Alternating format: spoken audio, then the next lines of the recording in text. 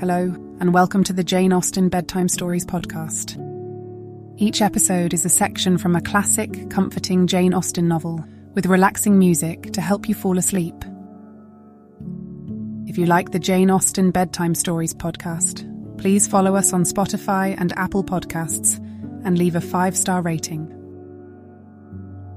If you have comments or suggestions for the Jane Austen Bedtime Stories podcast, please leave a review with your thoughts. There are a few ways to do this. On Spotify, leave a comment in the episode's Q&A under the question, "What did you think about this episode?" And on Apple Podcasts, write a review for the show. We do read every review and comment and want to make sure this podcast helps you get a good night's sleep.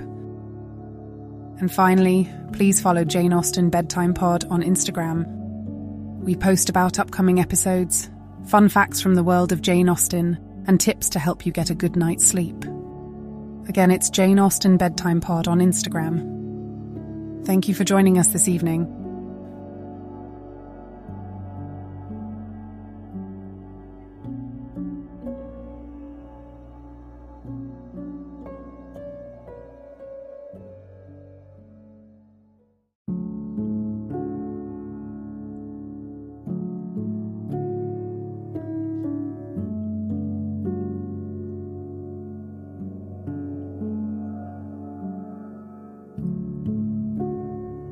Now it's time to relax.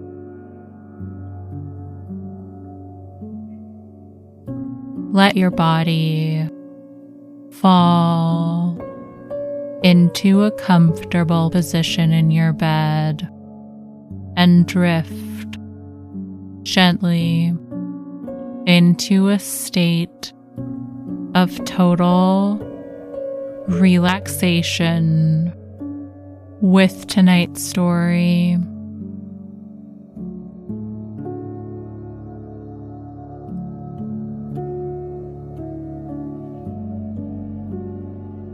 Pride and Prejudice.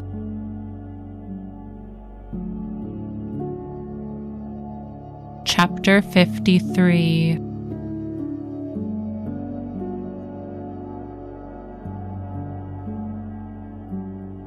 Mr. Wickham was so perfectly satisfied with this conversation that he never again distressed himself or provoked his dear sister Elizabeth by introducing the subject of it, and she was pleased to find that she had said enough to keep him quiet.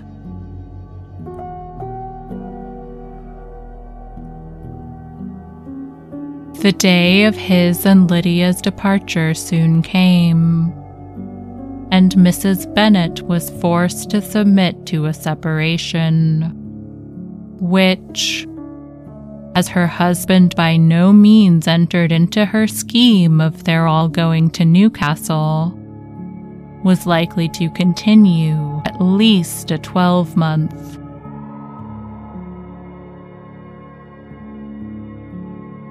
"Oh, my dear Lydia," she cried, "when shall we meet again?"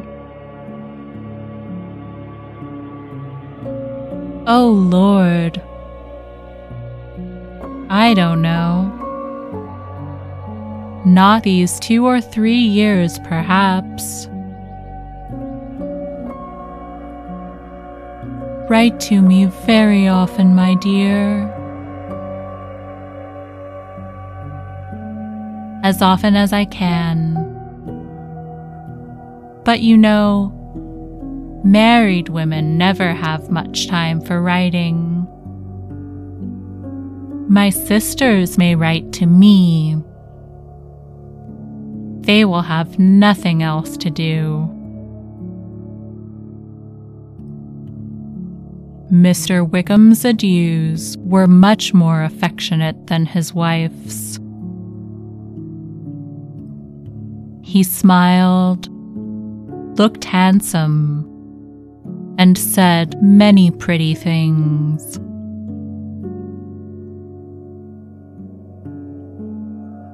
"He is as fine a fellow," said Mr. Bennet, as soon as they were out of the house, "as I ever saw. He simpers and smirks and makes love to us all.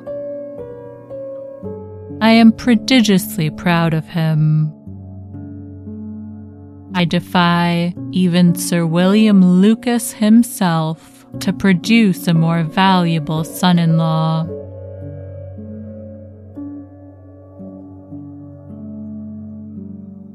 The loss of her daughter made Mrs. Bennet very dull for several days.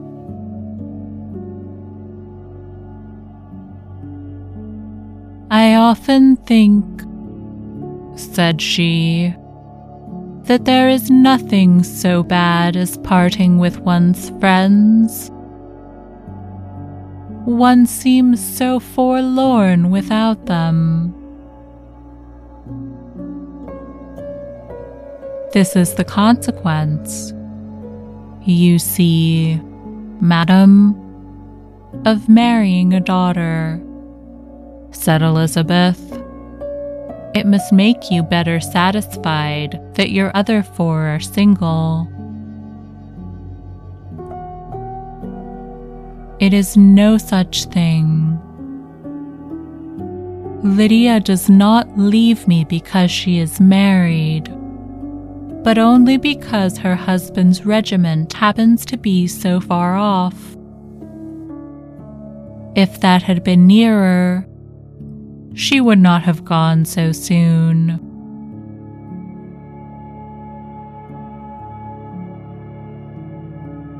But the spiritless condition which this event threw her into was shortly relieved, and her mind opened again to the agitation of hope by an article of news which then began to be in circulation. The housekeeper at Netherfield had received orders to prepare for the arrival of her master, who was coming down in a day or 2 to shoot there for several weeks. Mrs. Bennet was quite in the fidgets. She looked at Jane and smiled and shook her head by turns.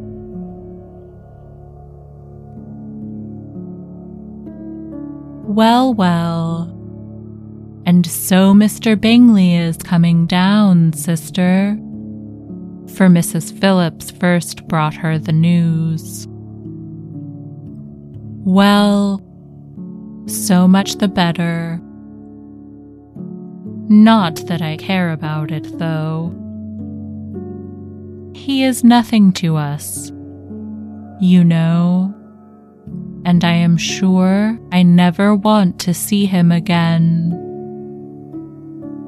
But, however, he is very welcome to come to Netherfield, if he likes it.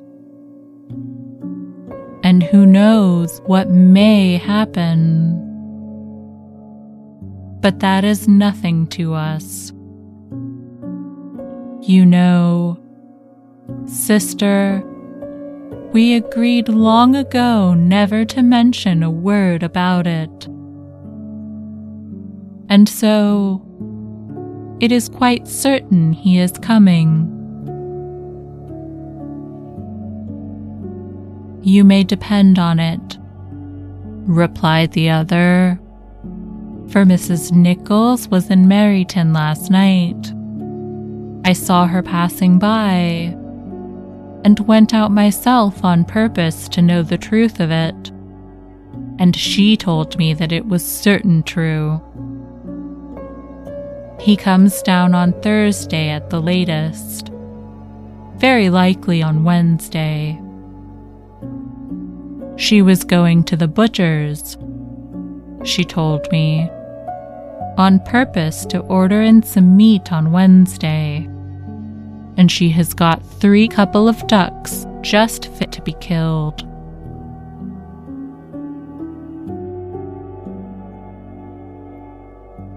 Miss Bennet had not been able to hear of his coming without changing color. It was many months since she had mentioned his name to Elizabeth, but now, as soon as they were alone together, she said, "I saw you look at me today, Lizzie, when my aunt told us of the present report, and I know I appeared distressed.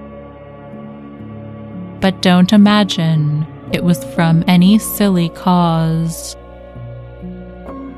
I was only confused for the moment, because I felt that I should be looked at. I do assure you that the news does not affect me either with pleasure or pain. I am glad of one thing, that he comes alone, because we shall see the less of him. Not that I am afraid of myself, but I dread other people's remarks."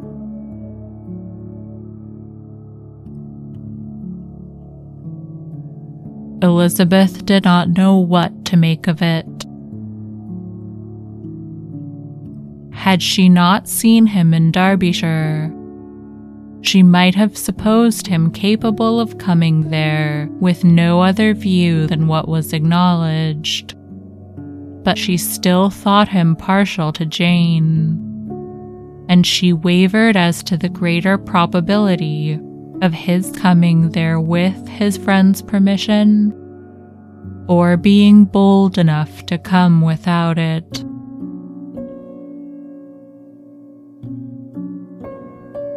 Yet it is hard, she sometimes thought, that this poor man cannot come to a house which he has legally hired without raising all this speculation.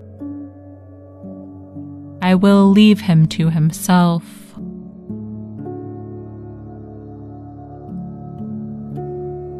In spite of what her sister declared, and really believed to be her feelings in the expectation of his arrival, Elizabeth could easily perceive that her spirits were affected by it. They were more disturbed, more unequal than she had often seen them.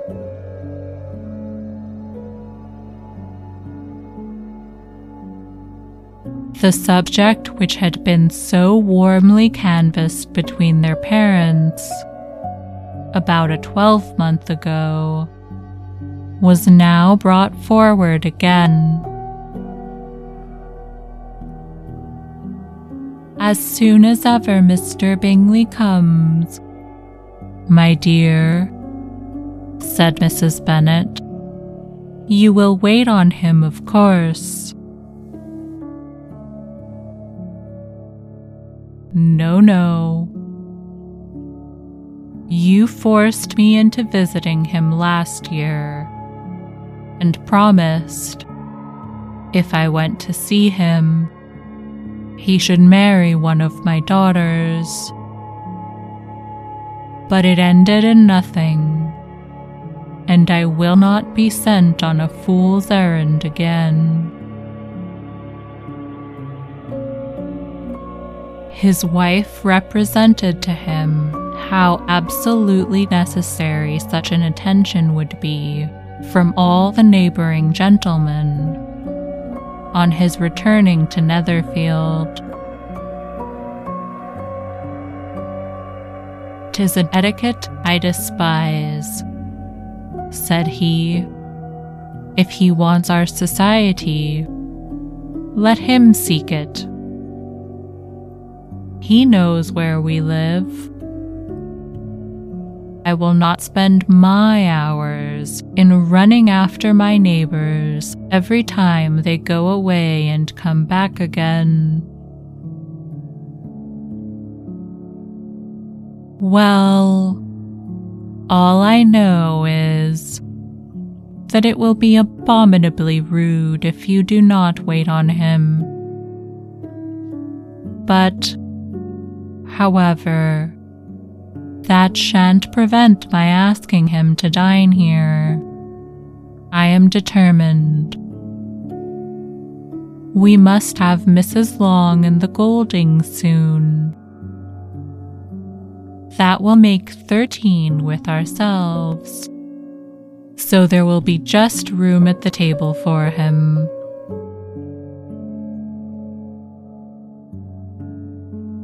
Consoled by this resolution, she was the better able to bear her husband's incivility, though it was very mortifying to know that her neighbors might all see Mr. Bingley, in consequence of it, before they did. As the day of his arrival drew near, "I begin to be sorry that he comes at all," said Jane to her sister. "It would be nothing. I could see him with perfect indifference, but I can hardly bear to hear it thus perpetually talked of. My mother means well, but she does not know, no one can know, how much I suffer from what she says. Happy shall I be when his stay at Netherfield is over. I wish I could say anything to comfort you," replied Elizabeth, "but it is wholly out of my power. You must feel it, and the usual satisfaction of preaching patience to a sufferer is denied me, because you have always so much."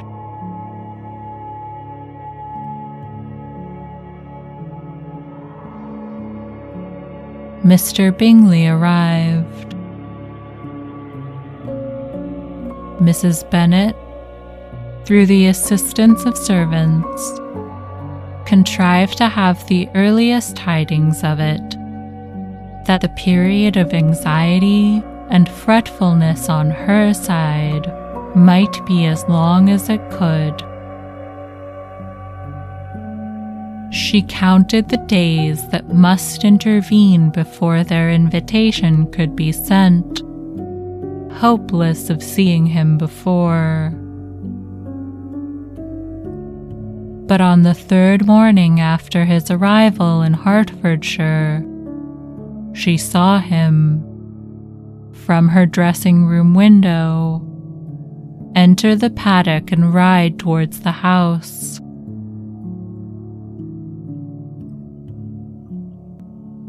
Her daughters were eagerly called to partake of her joy.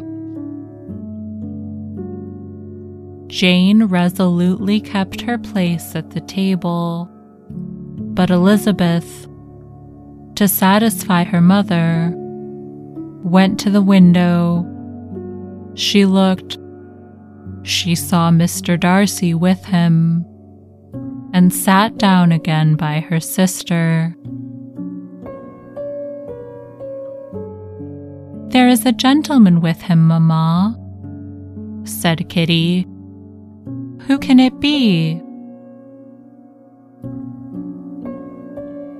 "Some acquaintance or other, my dear, I suppose.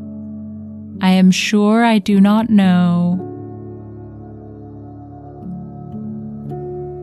"La," replied Kitty. "It looks just like that man who used to be with him before. Mr. What's-his-name? That tall, proud man. Good gracious. Mr. Darcy. And so it does, I vow. Well, any friend of Mr. Bingley's will always be welcome here, to be sure.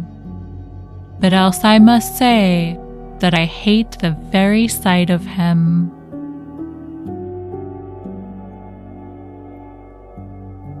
Jane looked at Elizabeth with surprise and concern.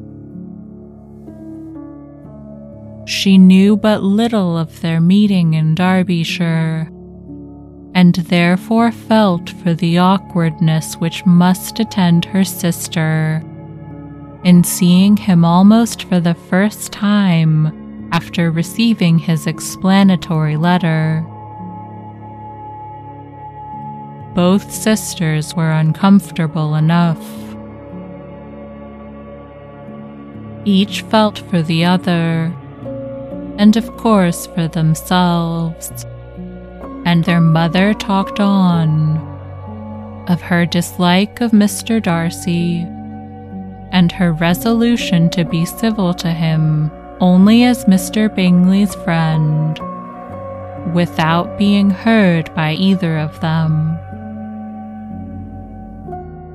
But Elizabeth had sources of uneasiness which could not be suspected by Jane, to whom she had never yet had the courage to show Mrs. Gardiner's letter, or to relate her own change of sentiment towards him. To Jane, he could only be a man whose proposals she had refused, and whose merit she had undervalued, but to her own more extensive information, he was the person to whom the whole family were indebted for the first of benefits, and whom she herself regarded with an interest, if not quite so tender, at least as reasonable, and just as what Jane felt for Bingley. Her astonishment at his coming to Netherfield, to Longbourn, and voluntarily seeking her again, was almost equal to what she had known on first witnessing his altered behavior in Derbyshire.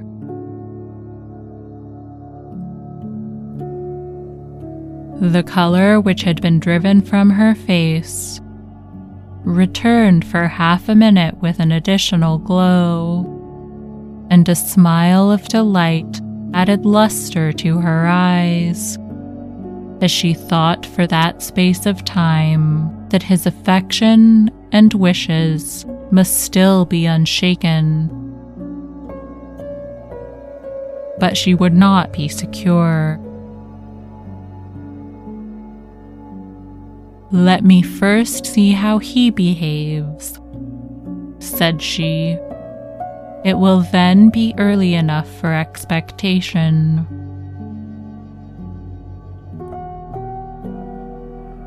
She sat intently at work, striving to be composed, and without daring to lift up her eyes, till anxious curiosity carried them to the face of her sister as the servant was approaching the door.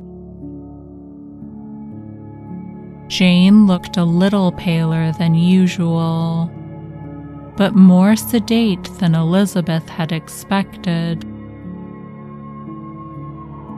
On the gentleman's appearing, her color increased, yet she received them with tolerable ease, and with a propriety of behavior equally free from any symptom of resentment or any unnecessary complaisance.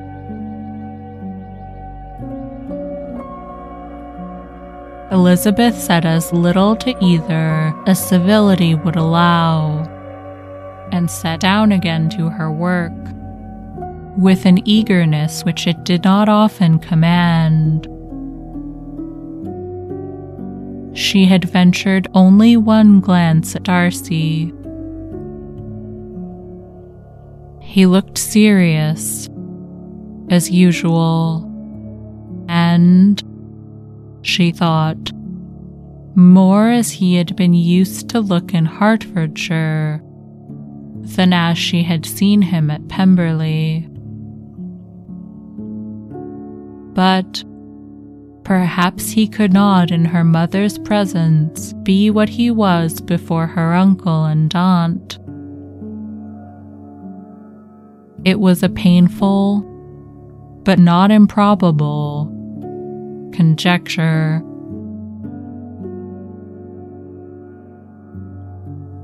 Bingley, she had likewise seen for an instant, and in that short period saw him looking both pleased and embarrassed. He was received by Mrs. Bennet with a degree of civility which made her two daughters ashamed, especially when contrasted with the cold and ceremonious politeness of her curtsy and address to his friend.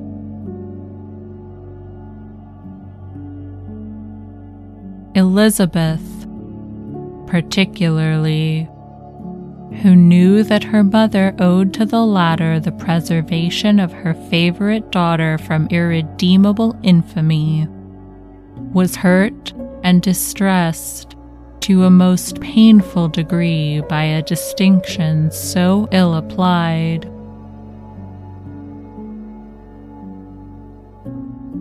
Darcy, after inquiring of her how Mr. and Mrs. Gardiner did, a question which she could not answer without confusion, said scarcely anything.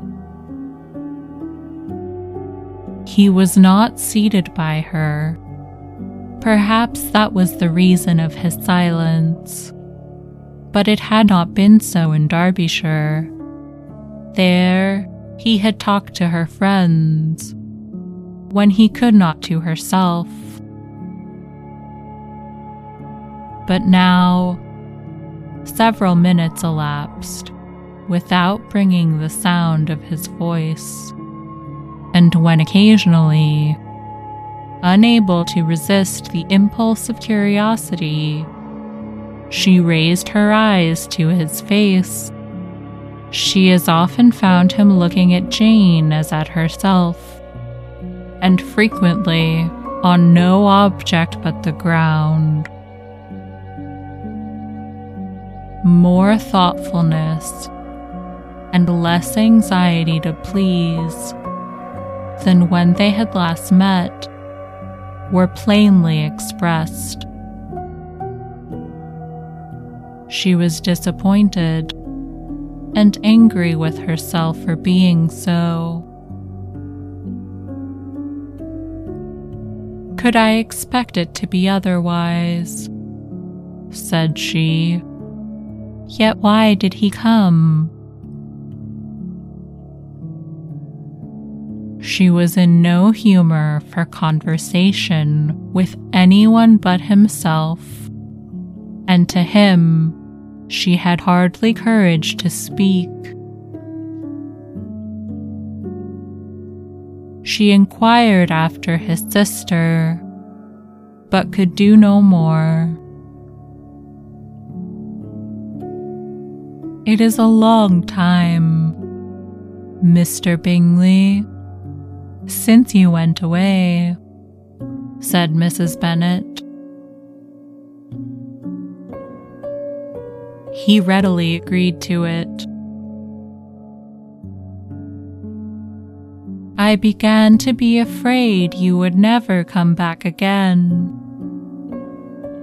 People did say you meant to quit the place entirely at Michaelmas, but, however, I hope it is not true.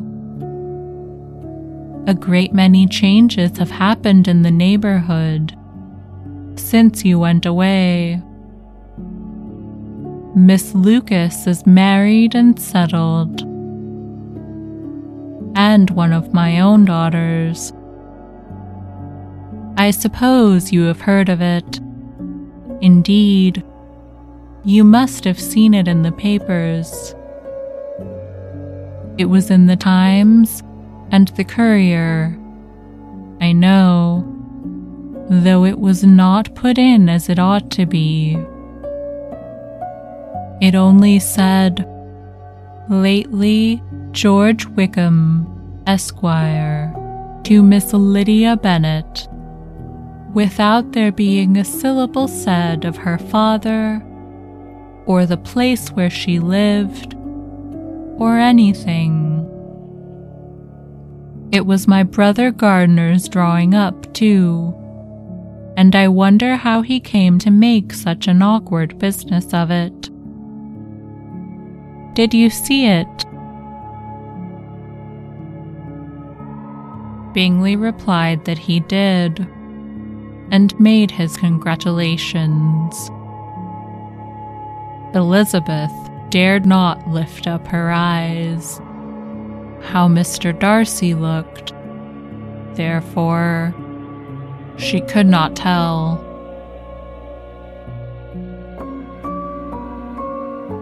It is a delightful thing, to be sure, to have a daughter well married, continued her mother, but at the same time, Mr. Bingley, it is very hard to have her taken such away from me.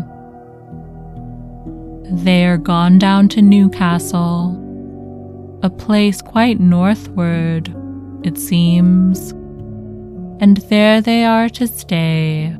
I do not know how long.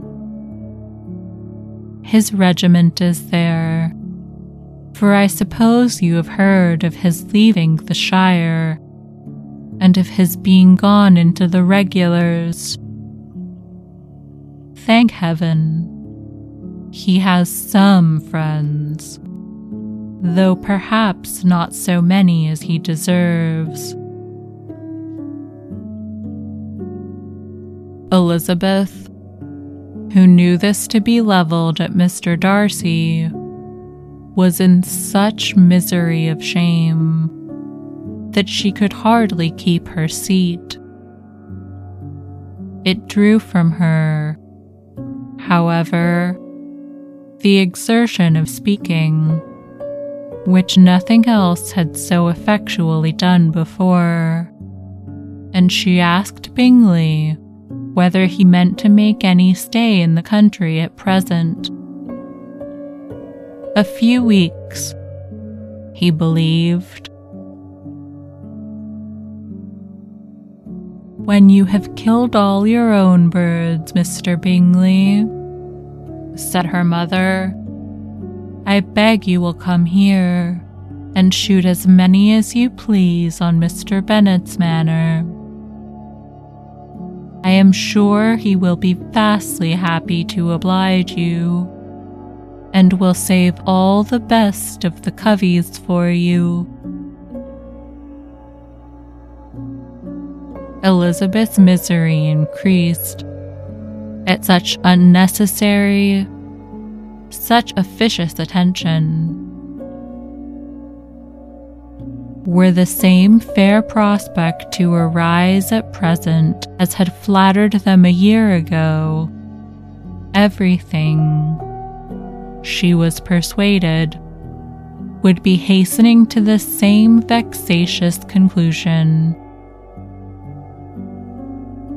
At that instant, she felt that years of happiness could not make Jane or herself amends for moments of such painful confusion. The first wish of my heart, she said to herself, is never more to be in company with either of them. Their society can afford no pleasure that will atone for such wretchedness as this.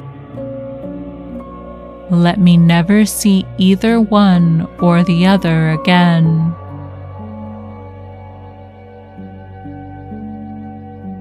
Yet the misery for which years of happiness were to offer no compensation, received soon afterwards material relief from observing how much the beauty of her sister rekindled the admiration of her former lover.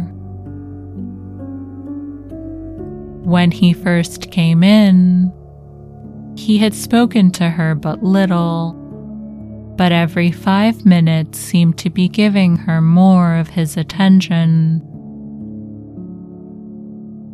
He found her as handsome as she had been last year, as good-natured, and as unaffected, though not quite so chatty.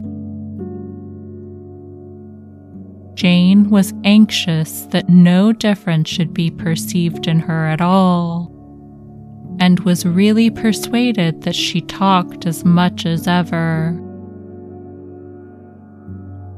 But her mind was so busily engaged that she did not always know when she was silent.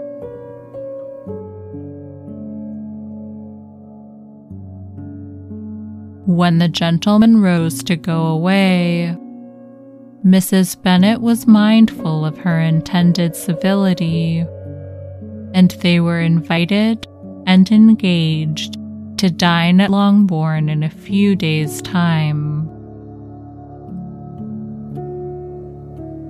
"You were quite a visit in my debt, Mr. Bingley," she added, "for when you went to town last winter, you promised to take a family dinner with us as soon as you returned.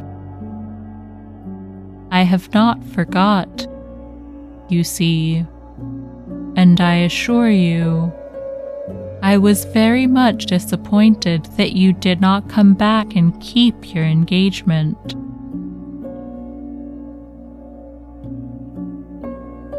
Bingley looked a little silly at this reflection, and said something of his concern at having been prevented by business. They then went away.